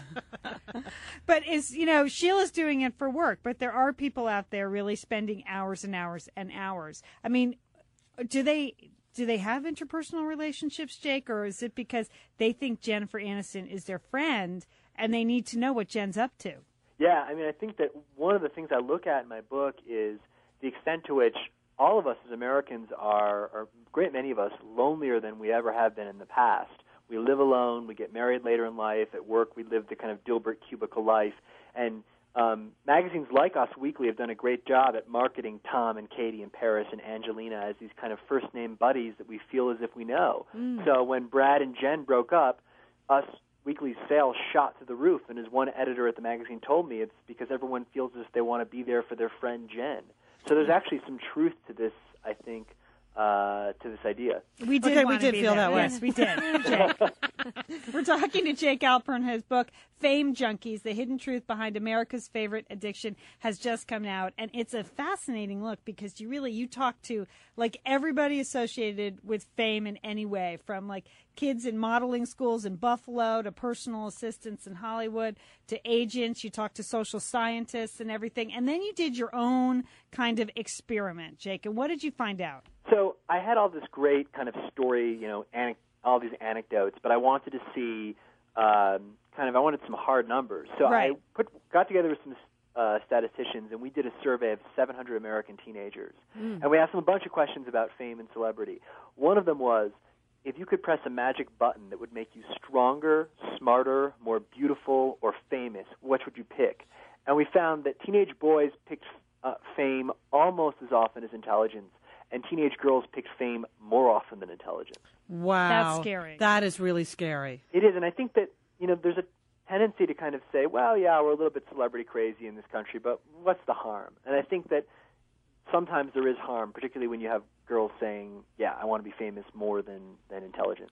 Does an obsession with fame then become wanting to be famous? Because those to me are two totally separate things. Like, I enjoy Us Weekly as much as the next person, but I look at fame like somebody like, Victoria Beckham, who was just mobbed at Disneyland yesterday, and the next thing you know, someone's got her, going off on a Disneyland deploy up on TMZ. I'm like, who would want that life? But Right. Does one beget the other? Does the obsession become the desire to be famous in any way, shape, or form? Well, I look at, in terms of wanting fame, I look at mainly kids and teenagers in the first part of the book. Yeah. And one of the things I did in the survey was I asked kids how many kind of celebrity TV shows they watch, like Entertainment Tonight and Access Hollywood, and I also asked them how often they read celebrity mags like Teen People. And there was a direct correlation. The more the kids watched these programs or read these publications, the greater the chances they thought that they could become famous. Oh, okay. So there seemed to be, and it could be worked the other way around. The kids could think they're going to become famous and then watch more of these programs. But whichever way it works, there definitely seemed to be a connection between the amount of the celebrity news that they were ingesting and the chances they thought that they were going to be part of it. Jake, this is Liz. Do you think part of that is because when you watch all this celebrity stuff now or read the magazines, you see a lot of people that are famous without having really done anything noteworthy. They're just famous for being famous. So it doesn't even look that hard to be famous anymore. In the old days, maybe you had to actually be able to act or sing or dance or something. And now you can be a train wreck and become famous for that. No, I think that's a great point. I think there's two things that have made fame seem more accessible to young people. One is that there's just so many more venues. There used to be 5 TV stations. There are now 500 and the Internet and stuff. And the second is, as you point out, with reality TV, you can become famous for brushing your teeth. So the bar is so low that I think your average person sitting at home thinks, that doesn't seem so delusional. I could get up there and do that and become famous. But it is kind of delusional when you see the people thrown off American Idol in the early rounds, and you see how some of them actually get mad. I know, Liz. They actually think that even though they can't sing, that somehow the show should advance them through the ranks because they have something else special to offer. Or wouldn't it be unique if you had someone who can't sing and you could teach them to sing? That is delusional to me. It is. It's crazy. We've all watched it and seen these kids who are just, they don't have a lot of talent, and yet they're so genuinely flabbergasted that they can make it to the next round. And that exact phenomenon kind of caught my imagination and made me look into a little bit of the social science research that you mentioned. And it's very interesting because kids just have a greater sense of self-importance now than they did 50 years ago. And they've done this personality test where they've asked kids, yes or no, I am a very important person. And in the 50s, only 12% of teenagers said yes to that question. Today, 80% of kids say yes to that question. Oh, parents, we're doing a horrible job. This is the Narcissism Personality Index? Yes, this is exactly, there's... Yeah, I love that. Yeah. No, I've always thought I was a very important person, and I'm still not, but I still had it, right, Lian? Yes, you did. You've always been a narcissist. What explains that? Well, I just want to, for your listeners to kind of explain a little bit because it's so interesting. This Narcissism Personality Index, it's a test, and they ask you these questions like, someday someone really ought to write a biography of my life, and I tend to start new fads and fashions wherever I go. And you rank each of these on a scale, and then at the end it gives you a score that tells you basically how self-centered you are. And they've done this test on age groups around the world, and no group scores higher than the American teenager. Wow. That's pretty sad. But aren't we all allowed to have dreams, Jake? Can't we dream? Why are you trying to crush us, Jake? You're Jennifer dream snatcher. Hudson. I know, I'm really a downer. No, I think about it because my wife and I just had a baby. We have a 3-month-old. Mm-hmm. And congratulations. Thank you. Yeah, and we're thinking about, we want to be supportive parents. We want our son to feel like he can do what he sets his mind to. But we also don't want to elevate him to the status of a celebrity within the family where, the weekends we're just driving him from one event to another and vacations are Disney World, and when he says ice cream, I slam on the brakes. Yeah, no, that's a good idea. Yeah. Because we grew up in a big family and there was none of that. No. Right, you get busted down so often. When you have 7 brothers and sisters, really, you are born knowing that you are not the center of the universe. And I think we took that on board very early. Well, the fact that you guys can all share a show together is simply amazing. I think that, you have to have relatively modest scores on the NPI to do something like that. Oh, hey. Yes, our key is low self-esteem. key to our success. We're talking to Jake Halpern. His book is called Fame Junkies, The Hidden Truth Behind America's Favorite Addiction. Jake, I loved the chapter in your book about the personal assistants in Hollywood. First of all, I didn't know they had their own professional organization, which kind of shocked me. And I didn't realize that Tiffany Amber Thiessen was still a celebrity, but didn't you spent a lot of time with her personal assistant. She's still enough of a celebrity to have an assistant? Well, Jake, tell She's us how back they on TV judge. now, right? Isn't she, Tiffany? She may be. Is that right? Yes, I heard she's had some walk-on, and let me think. I'll think of the show. Go on, Jake, though. Yeah, you think. I was amazed, but the guy that is her assistant is a really interesting guy because he was, prior to being her assistant, had his MBA and was the vice president in a healthcare company in South Carolina. He was making a six-figure salary. He had a 401k. The guy, was doing very well for himself. And he watched this talk show about celebrity personal assistants, thought, that's what I want to do, moved out to L.A. There was an organization, as you point out, called the Association of Celebrity Personal Assistants. They have their own monthly support groups, which I attended. And they run their own school. And this guy went to the school and then eventually ended up getting hooked up with Tiffany Amber Thiessen. But what was amazing is I went to some of these classes, and there were a lot of people that were kind of like this guy that had kind of plenty of options and were opting to be, the bag schlepper for the star. Why do they want that? Why? Why? That just seems a bad way to make a living. I think it was the sense that we're not just obsessed with celebrities, we're obsessed with celebrity lifestyle, with the red carpet and the limos and the VIP lounge. And I think that from talking to this guy, Dean, who was actually a very articulate guy, he saw this as his best shot to step into the celebrity lifestyle. He knew he wasn't going to be an actor. He knew he wasn't going to be a singer. He knew that as great of executive as he was in the healthcare industry, he was never going to have this. And therefore, this was going to be his way to ride in the limo and go to the openings and walk the red carpet. But the cost, of course, is that, he's also taking out the green M&Ms out of the Snapple jar. Yeah, right. And they probably have to sign 500-page waivers that they're never going to tell celebrity secrets, right? And that's the whole point about being around a celebrity is that you can just be around them and dish on them. Yeah, what's the good if you can't write a tell-all, memoir? Yes. But I am interested because you see a guy like this guy, and he's been to the school, and he's a good guy, and he's talking to you. But then you look at something like Britney Spears, like that whole mess that is unraveling. And doesn't she have anybody in her entourage? Are they so addicted to her celebrity lifestyle that no one will just pull her out of that and say, stop, enough? So, Jake, when we get back, we're going to talk about that. We're the Satellite Sisters. 866-33-SISTER is our number.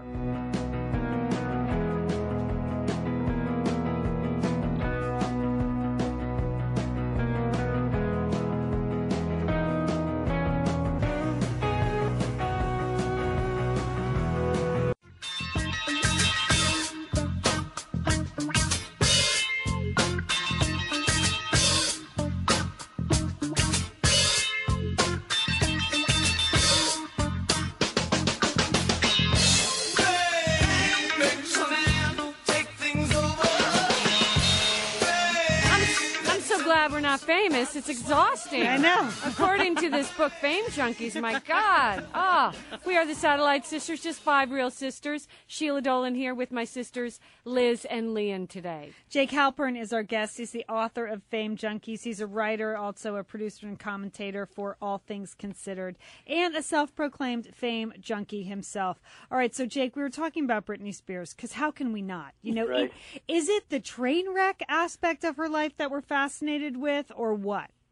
No, I think so. I think that particularly the latest episode with the hair, it's just kind of, you're watching, and it's like an accident on the side of the road. You don't want to look, but you can't help it because it's just so bizarre.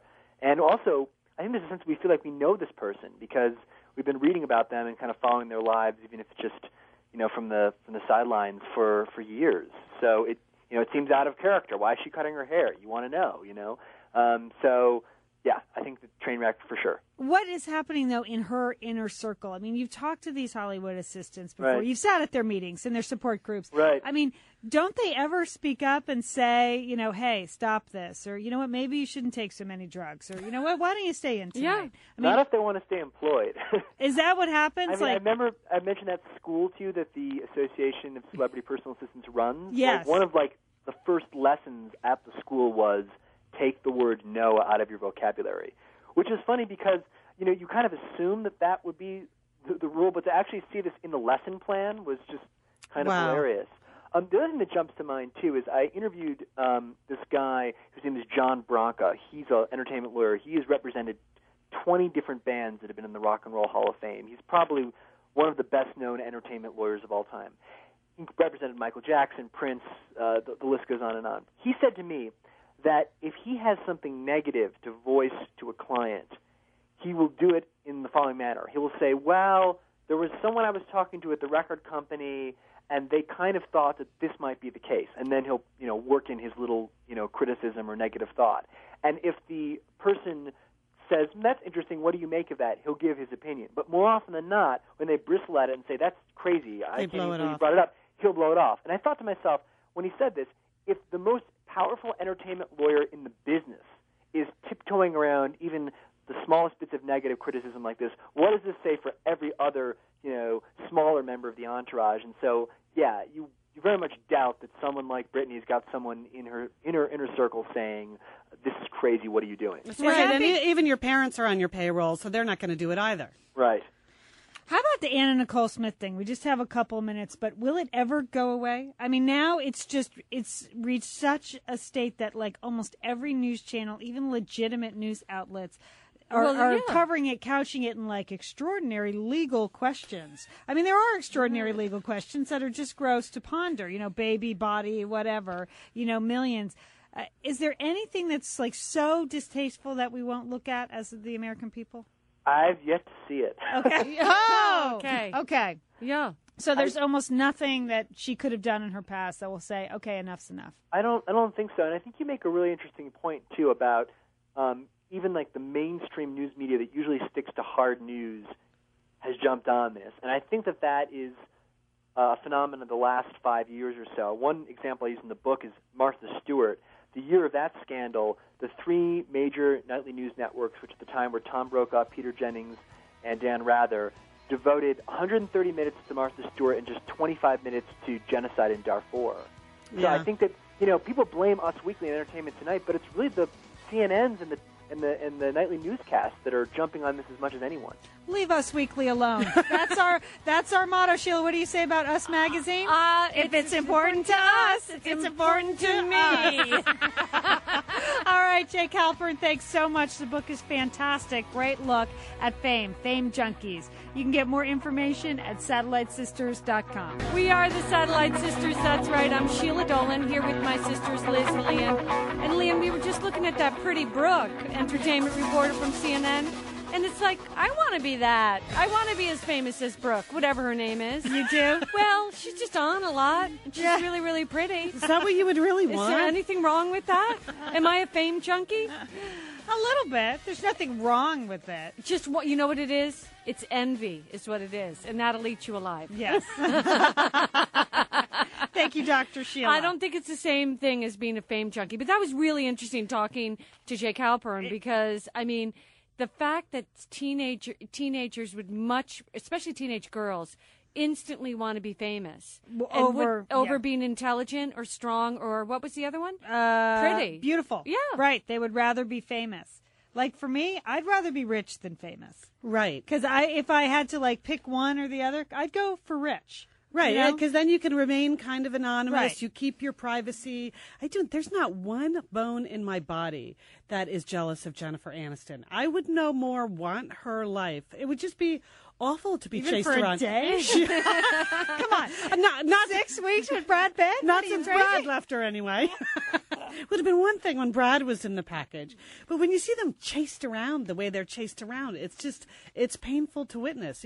I don't think you realize, Sheila, how terrifying, or just how awful that would be all the time. I don't. I've never had a taste of that, and I probably never will. And no, I mean, I remember hearing Reese Witherspoon, when all of, not the controversy of her divorce, but before that, when photographers were really chasing down her kids going to school, I can see how that would be really scary. Yeah, it would be. You think, just lay off my kids. I know I'm in the public Exactly. eye, but lay off my kids. And when I'm with my kids, that's our time to be normal. Right. And you're joking about the entertainment reporters, but look at her. She's covering the Anna Nicole Smith baby battle.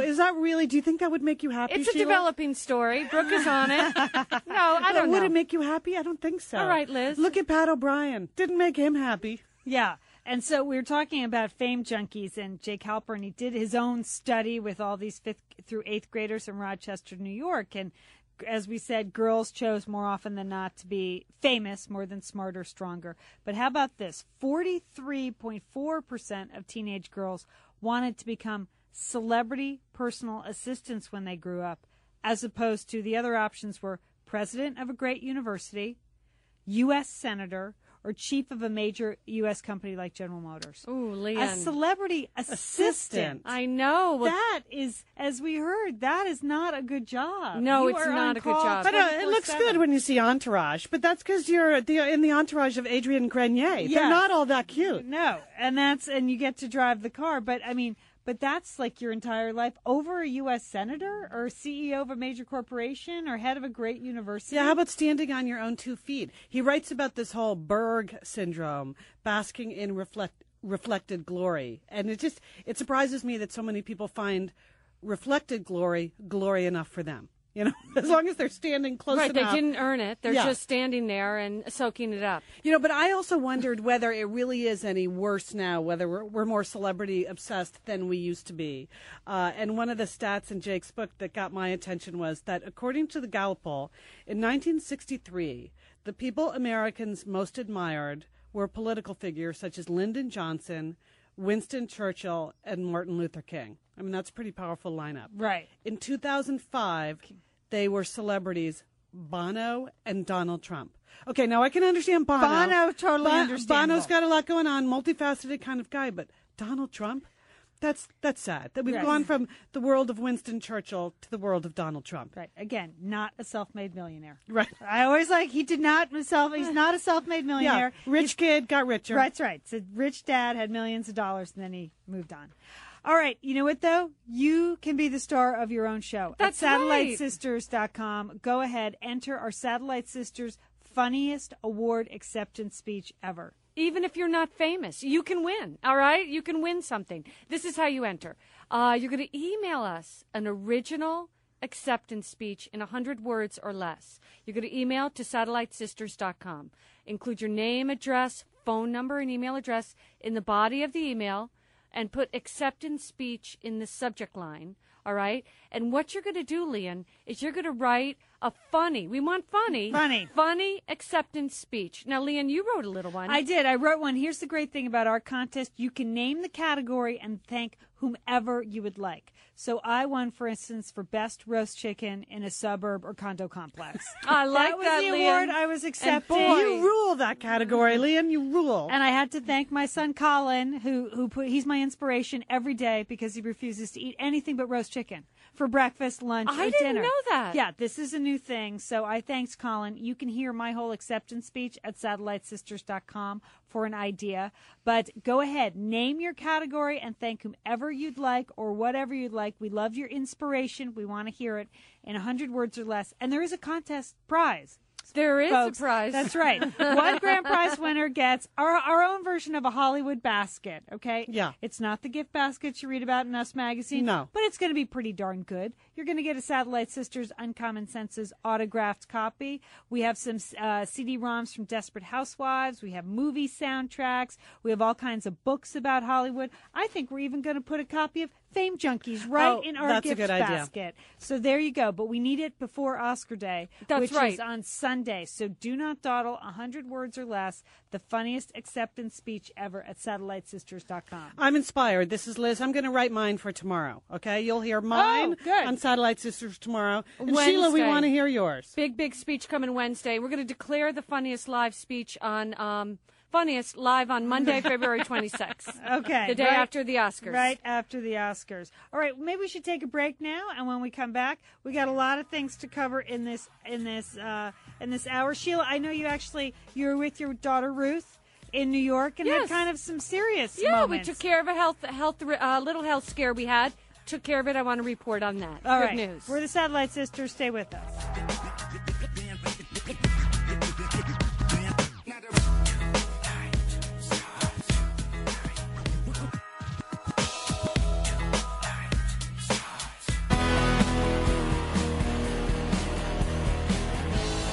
Bust the lock off the front door. Once you're outside, you won't want to hide anymore. And now it's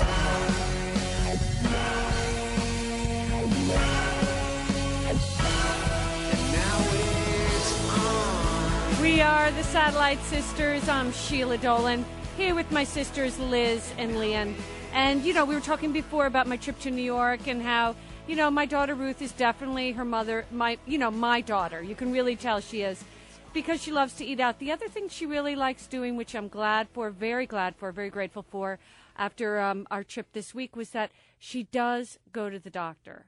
And Much like her mother. yes, I know we shouldn't laugh, but and, you're right. she does. And she has her checkups. She has her yearly pap smear. She does everything she's supposed to do. That is good. And she knows her body, which is, for a 24-year-old, a lot of young women, they're just... It's easy to ignore that stuff. Exactly. You really don't worry about your health very much when you're 24. That's right, because, you're invincible, right? Yeah. So, Or you don't have the money, or you don't really know how to get your own doctor's appointment. Right. Well, she is very good at that. And she doesn't have any money, but she still makes the appointments. So about a month ago, my daughter Ruth, who's 24, did a breast self-exam and found a lump. A lump, which she went right to her doctor about.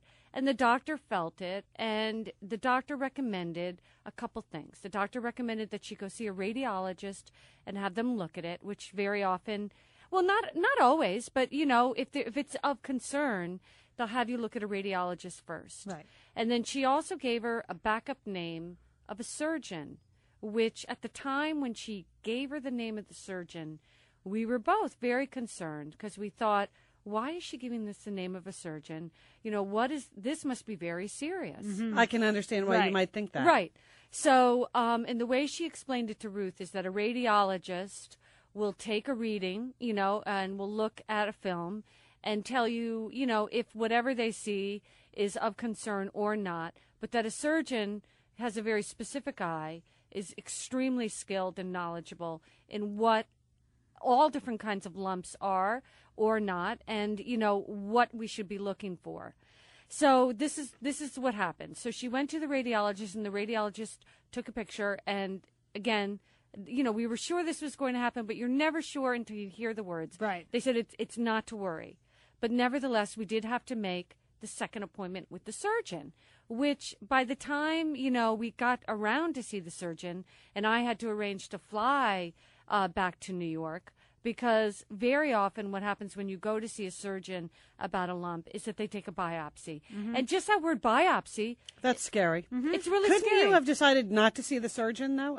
Don't you think a lot of people, if the radiologist said you're clean, wouldn't have gone for the next test? We both felt like we wanted to, and we went ahead and did it. And I'm glad we did, because I had no idea what this was, you know what I mean? And until I heard it from the surgeon, I really had no picture. And they also, now what they do is they have you go see a surgeon to see if this is something they need to watch. Because a lot of times a lump won't seem like anything, but then in a year or 6 months, It's much bigger. Right. So I was really glad we went. And so there we were in the office, and this was a special center, a special, again, the words is very scary when you walk into this humongous building from St. Vincent's Hospital in New York. It says Cancer Center. So you walk in, you thought, oh, it's really weighty. It's really hard. So we're sitting in the waiting room, and she has 1 million forms to fill out. Very stressful. And we go in, and the first thing they do is they have you consult with a nurse, and a nurse who really took about 20 minutes and went through Ruth's whole health history. Wow. Took down, every relative that could have had, did have breast cancer. And, we don't have in our family the risk factors that would concern them, which is that, our mother or our grandmother had breast cancer. Mm-hmm. So that's good. That's good to know, because they do a whole new thing now called genetic counseling. And they, you can get counseling and they can isolate that gene, that family gene, and really give you a whole different kind of treatment for that. So, but nevertheless, they did take down all of her history, and I was really, really impressed. So we're still waiting for the doctor. And then when the doctor walks in, you're even more impressed, because here's this woman who's just, family pictures everywhere, 1 million degrees, 18 different awards from the city. That's what you want in your doctor? That is. You want a lot of stuff on the wall. This makes a mother feel good. And Ruth's like, wow, look at that. And so we were, but we were still nervous, Right. You're still nervous. And Ruth had heard that the needle biopsy was very painful, which is not true, as we found out. So we had a whole nother consult with the doctor, who was just, from the minute she walked in, very impressive, very down to earth, extremely professional. And so what she did was, we are going to take a needle biopsy. She explained what it is. She explained you can't put a numbing agent in that. I mean, I know I'm going on about this, but it was all news to me. Right. And I was in the role of, you know what, I better start taking notes, because if anything comes up, I should know. So I just wrote down everything the doctor said. And that's what I've heard people tell you do. When Take someone with you. Yeah. Right. I've heard that too.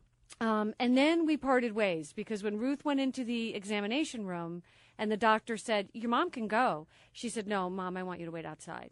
And I had to respect that. Right. So I waited outside. You didn't try to bust in. That's good, because that probably would have upset her if you busted in. I did not want to upset her any more than she was already upset, Right. which, the whole thing is pretty stressful. So they did the needle biopsy. They look at it right away, and the good news is nothing. Right. And she has what the doctor described as 2 out of the 3 good positive signs, that it doesn't look like a cancerous lump, and it doesn't feel like a cancer. And that's 2 out of the 3. And there's one more test that you can actually do, which is a tissue biopsy, which goes into the ducts, which she explained, if you brought this to another pathologist, another doctor, they would say you need that third test to be 100% sure. But she said, you know what, I can see you're not ready to do that. Why don't we do this? Why don't we meet in 6 weeks and we'll reassess? And you know what? 6 weeks. That's really soon. Right. And I was, again, if you met this doctor, you would be on board with it. You would just do whatever she told you to do. Yeah. You would do Isn't that great? You would do whatever this doctor told you to do. I mean, what a great visit. And, because we went through that together, we learned a lot about what to look for and what, what it isn't. And, she brought out the diagrams and explained to us all the little details. It also sounds like she spent a lot of time with you. A tremendous amount of time. That's so much the key in something like this. Sometimes you go in and you see a doctor and you're in and you're out and you don't really know what they told you and you're just done. Okay, goodbye. Oh, no. I mean, this was, 2 consultations, an examination, a test, a follow-up, and a whole... It's the kind of doctor's appointment you like.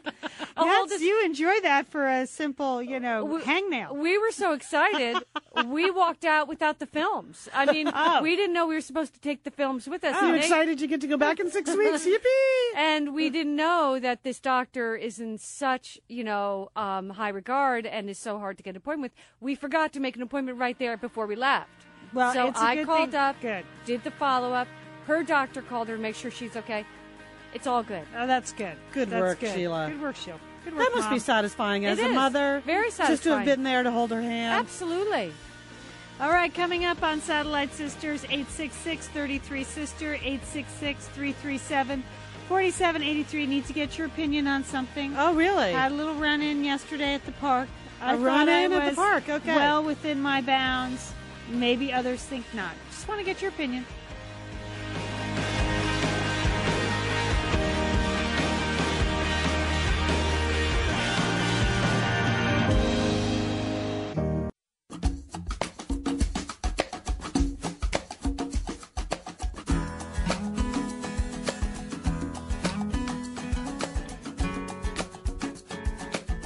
I wanna turn the whole thing upside down. I'll find the things they say just can't be found. I'll share this love I find with everyone. We'll sing and dance to Mother Nature's songs. I don't want this feeling to go away. We are the Satellite Sisters. Sheila Dolan here with my sisters Liz and Lian. So, Lian, you've been on a very successful health and body fitness plan. Makeover. Thank Yes, you, Sheila. and- Shape up program. Yes. You look great. Thank you, okay? Sheila. Thank you look very really much. good. You've been doing diet, exercise. You're not weighing yourself. You're just doing it. That's right. I'm not getting obsessed in the number, but I'm about 6 weeks in now, and sometimes you kind of need to shake up your exercise routine. Oh, yeah, I right. like to go to the gym and take the classes, but often with the kids and everything else going on, I can't do that. So the one thing that I do every day is walk that darn dog. I've got to walk the dog, right? You got to walk the dog, so at least that gets you out. But even that gets a little dull. So I am lucky enough to live right near the Rose Bowl area, which is a big recreational facility. There's the football stadium, but there's a running trails around there. There's the Great Aquatics Center. There's all kinds of things. And one thing they've just put in is one of those park courses. You see them in public parks. Those are public pieces of exercise equipment. All right. There'll be a dozen of them set throughout the course, throughout the park. And the idea is like you run or walk from equipment to equipment, and then you can sit down and do the chin-ups or the push-ups or the sit-ups. All right. So they're all different kinds of configurations. So you're doing that with the dog? Yeah, I've started to. Yeah, she's pretty good, actually. She sits there while I, do 2 minutes here, 2 minutes there. And it just kind of keeps me engaged in the workout because it can get dull walking the dog. So, but here's my dilemma. Because the equipment is intended for grown-ups, okay? Yes. It is because I know that even on some of the equipment, I'm too small. For instance, on the barrel roll, Liz, which is ready. What is the barrel roll? Well, you roll? sit in a seat, and then you're supposed to reach your legs out and roll the barrel with your feet. But if you actually sit in the seat as you're supposed to, my feet don't reach the barrel, okay? And I'm 5'4". So the equipment is meant for grown-ups. And in this lovely park, there is a brand spanking new two separate playgrounds for children. There's one for 3 to 5-year-olds, and there's one for 6 to 12-year-olds. I know where this is going. And they're about 50 yards away from the park course things. But instead, they're playing on the park course equipment. Okay? that barrel roll sounds fun, Lian. It does. I can Liz. see why I kids know. would like a good barrel roll. It's exactly that. It's exactly that, Liz. So they're playing inappropriately on adult-sized equipment. Sometimes I see people letting toddlers, climb up on the barrel roll. I'm like, what? First of all, 50 yards away, there is a brand new playground, okay? So I might feel differently. I'm all for kids exercising and doing all this. But I do feel like I have kind of the right to use the equipment. It's intended for adults. It's intended as an exercise course. And I feel comfortable in most cases just asking the kids to step aside because the grown-up who pays the taxes here in the whole situation would like to use the equipment for which her taxes have been used. Did you explain that? Sometimes I don't go into the tax thing. I don't think so, Lian. But, for instance, the other day, there's one particular piece of equipment that I enjoy. It's kind of the poor man's elliptical trainer. So it's a bar, and it's got swinging feet things. So you put your legs in it, and then you swing them back and forth, back and forth, back and forth, like in midair. Right. And Yeah. it's really a good workout. Okay, That sounds like you're going to kill yourself on that. I know, which is also why kids like it, because they put their feet in and they swing up and Oh, down. yeah. And that is always packed with kids. So I have in the past, I'll go up and I'll say, hey, boys, I'm going to use this now. Can I take a turn? They understand that kind of language.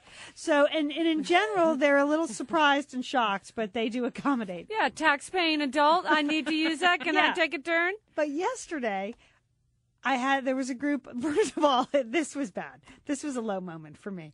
I was like going for the back and forth thing, and I see this group of 3 girls running over from the very elaborate, beautiful playground. They're running towards the machine. Okay, they're running. So I start to run. So you I can beat get them? there first. What are these, like 6-year-old girls? They're 9, Liz. And we get there at the same time, and I actually have to put my hand out. I actually have to make contact, and I say, no, I'm going to use this machine first. Oh. And they were a little surprised. Yeah. And then they just stood there. And they stood like 2 feet away from me, and they just stood there and stared me down. Oh. And I said, you know what, I'm going to be here about 5 minutes, because I like to do 3 sets of 100. I'm going to be here about 5 minutes. They're like, uh-huh. And they just kept watching me and watching me and watching me. So the 9-year-old girls in your neighborhood are now intimidating you? And so then I just did 1 set of 100, and I was like, this isn't enjoyable. This for God's sakes, did you say that? I didn't say it, but I was thinking, for God's sakes, where are their parents? Why doesn't someone explain, this is for adults? You have, again, a very nice playground 50 yards away. So my question to you... Oh, you need a sign at the park course. Don't you think? Yes, Adults there needs only? to be some signage. Yes. I mean, do you think I have a right? Can I kick the kids off, first of all? That's a good question. Yes. I think do? you can. Oh, I think you totally can. If you disagree with me, give us a call. Our number is 866-33-SISTER, 866-337-4783. Yeah, you can kick them off, but isn't it posted somewhere that it's, who the equipment is for? No, it isn't posted So they don't anywhere. have to believe you. No, that I it's know. an adults-only situation. And that's why this little girl was giving me The stink eye? pushback yesterday. So I it's was a battle getting of wits there, and that's not enjoyable for you. Battle of Lian. wills. Well, yeah, wills. because I might win the battle of wits over a 9-year-old. But the true. wills, I was not able. But I am surprised, Liz, when I see there's another machine. Again, it involves a rolling barrel, and you're climbing, and you're supposed to sit, and you move your arms and your legs. I mean, it's pretty elaborate, and the barrel rolls. Lian, I'm very impressed that you even do this stuff. Because I always find those kinds of exercises totally embarrassing. Yeah, but I don't care. See, I'm desperate. I'm a mother of 2 kids. She does not care what she does in public. Have you seen her do her workout? No. The way she walks around the neighborhood? Yeah. She runs. I don't have time to be embarrassed. I Yeah. have to fit it in somehow. Okay. I mean, when I fold the laundry, I do leg squats in my own home. I mean, that's how, because I don't Don't have tell time. anyone else that. I know, but I don't have time. So I have to do the park course, and I think I'm entitled, and I enjoy it. But I am surprised when I see, like, grown-ups sitting on this one thing, letting the kids play on it. That's what I don't understand. Makes you crazy. Because I do, with my children, I try to say, like, that is not for you. No, you don't actually have a right to go everywhere. Like, as soon as those kids became 5 years old, they were out of those ball pits at McDonald's. Because it says clearly on the sign, under 5. Oh. And I hated the ball pits anyway. So I'm like, no, not for you. No, not for you. But I don't know. As an adult, I would like to encourage physical activity. But on the other hand, this is adult equipment for a specific purpose. But don't you think it's part of the larger issue that nothing is off limits to kids anymore? I think it is. I don't think parents ever say to their kids, this is an adult party, or we're going to, This is an adult restaurant. Could you behave in a different way? The standards here are different than they are in the playroom at home. I don't think that's happening in many places anymore. So this is just more of same. Yeah. I mean, and because it looks like fun equipment to them, I can see why it's even less adult looking. And I can see it. You can't stop the kid from wanting to play on it, but then you do as the adult have to step in and say, no, you have a whole playground over there. This is for adults. Hey, buddy. I'm just wondering how you can take the law into your own hands here. I know. Like post your own signs. You don't really want to be one of those people, Lian. You don't want to be the cranky lady in the neighborhood who's like printing things out on her home computer with a lot of clip art. That's like, no, you can't use this. I know, but I just think here's the other thing too, is you can talk yourself out of it if you think you might have to have an altercation with somebody's child or somebody's parent. Right. I mean, so the idea that if it's not being used, it should be fine. I mean, you're walking around the park at a big clip, so, I would say just go on the equipment, Lian. Just why kick does it them have off? to be such a big deal? Yeah. Just go on the equipment. I mean, So you think I'm well within my rights? Yes, absolutely. Remember, Sheila's the one that got into a giant altercation with someone in her lane at the public pool, right? Oh, yes. In fact, I had a little fight yesterday on my first day back. Yes, a woman thought that my hand paddles might injure her. Yeah. And so she, two against one at the end of the lap lane, and it was intense, Lian. They asked you to take your hand paddles off? They told me to take my hand paddles off. Have you ever had any kind of injury? Have you ever sustained any Lian, injury? never before battle? have I been treated like this at a pool. It was 2 against 1. And I looked at them, and I stared them down. And she said, I hope I haven't spoiled your swim. I said, as a matter of fact, you have. Okay. All right? Okay, I'm sorry. I think too much revealing of your true self, okay? And then I put on my foot paddles, and I started kicking away on those. You better believe it. Caused a small tidal wave in my lane. Well, see, that's one, it's just one small thing. I'm just trying to get some exercise done. I know, and it's a good thing, Lian. Did you see the new guidelines that came out on exercise yesterday from the American Heart Association? I thought it's intense. It's really intense. They're now saying, I thought 30 minutes a day or even 30 minutes 4 to 5 times a week was enough. No, the new guidelines are 30 minutes of moderately intense exercise on most and preferably all days. And if you need to lose weight or maintain weight loss, 60 to 90 minutes a day. Which is why that's a huge commitment. That's why I have to step it up. I mean, the dog walks fast, but then I like stopping and raising my heart rate. I do the steps. I do the push-ups. I go around twice. All right, I'm an idiot doing it in public, but I don't care. No, you should be able to do it wherever you want. All right, Jana is calling us from Memphis. Jana, you have the same problem. I actually work at a gym. I'm an aerobics instructor, but I teach full of classes, and of course, most of the kids in the weight room don't know that I am an aerobics instructor because they don't go to my classes, and so I make it a point to follow them around and tell them to re-rack their weights or clean up after themselves. And one particular incident, it's really bad, right after the first of the year when everybody signs up. Oh, right. They do their New Year's resolution and then leave. Yeah. So there were some kids in there, and they had just left so much stuff. And finally, I was so mad because it was interfering with my workout because I was having to unrack their weights and put their stuff away before I could do my stuff. Mm-hmm. And so finally, I told these kids, I was like, look, I am not your maid and I am not your mom. Re-rack the weights. That's why we put the signs up there. Way to go, Jana. One of the kids' dads was there, and he wasn't too happy with me. You know what? That's what I fear, Jana, is that I'm going to ask a kid to get off, and then there's going to be this altercation, this discussion of the rights of small children. When, again, there is a playground. They have to look at it that way. It's for their safety. If a kid gets on the wrong piece of equipment, I've seen I've seen kids get their hands smashed in those elliptical machines. I've seen people get their feet caught in the ellipticals. It's not for everybody. Thank you, Jana. Mom and dad is not going to watch them. Jana is giving me the strength. My convictions have been strengthened. Thank you, Jana. Because, again, this is adult equipment. Mm-hmm. I'm not over on the playground running up and down the bridges that go up and down, even though that's lots of fun. I don't like to do that either. All right, we're going to keep taking your calls. We're going to take a break here and answer the phones. 866-33-SISTER, 866-337-4783.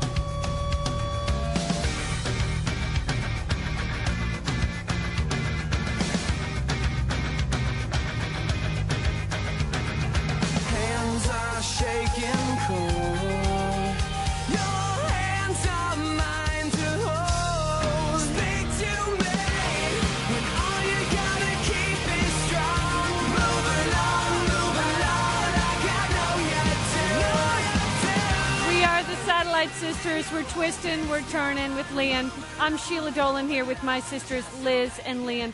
Lian had a little incident at the park course yesterday. Does she have a right as an adult to kick kids off the park course exercise equipment? That's And right. We're getting calls right now. I was Lian. stared down by a 9-year-old. She was kind of mad that I had said that, well, I beat her to the equipment, first of all. Let's get that clear. I was there first. She was a little mad, and then she stared me down. And so I'm asking, it's a public park. Do I have the right to actually boot kids off this equipment that's designed for adults? Hey, Andrew calling us from Santa Monica. How are you? I'm fine. So what do you think, Andrew? Okay. Well, basically, as long as the park is open and there's no signs or there's no blockade saying adults only, it's open to everyone, So even if it's adult-sized equipment. Okay, so you think the fact that there's no signs is because, like over on the kids' playground, there is a sign that says 3 to 5-year-olds and 6 to 12-year-olds. Exactly. But the fact And, that there's no signs, that makes the difference for you, Andrew. Yeah, because that's why I joined the gym, because we do have that kind of park outside, and I jog on that trail, but I don't use the machines because there's always kids on it. Doesn't it make you crazy, though? No, not really. Okay. Because, if I had a child, and I'd be paying taxes for them to be there, so I wouldn't mind my kids using it.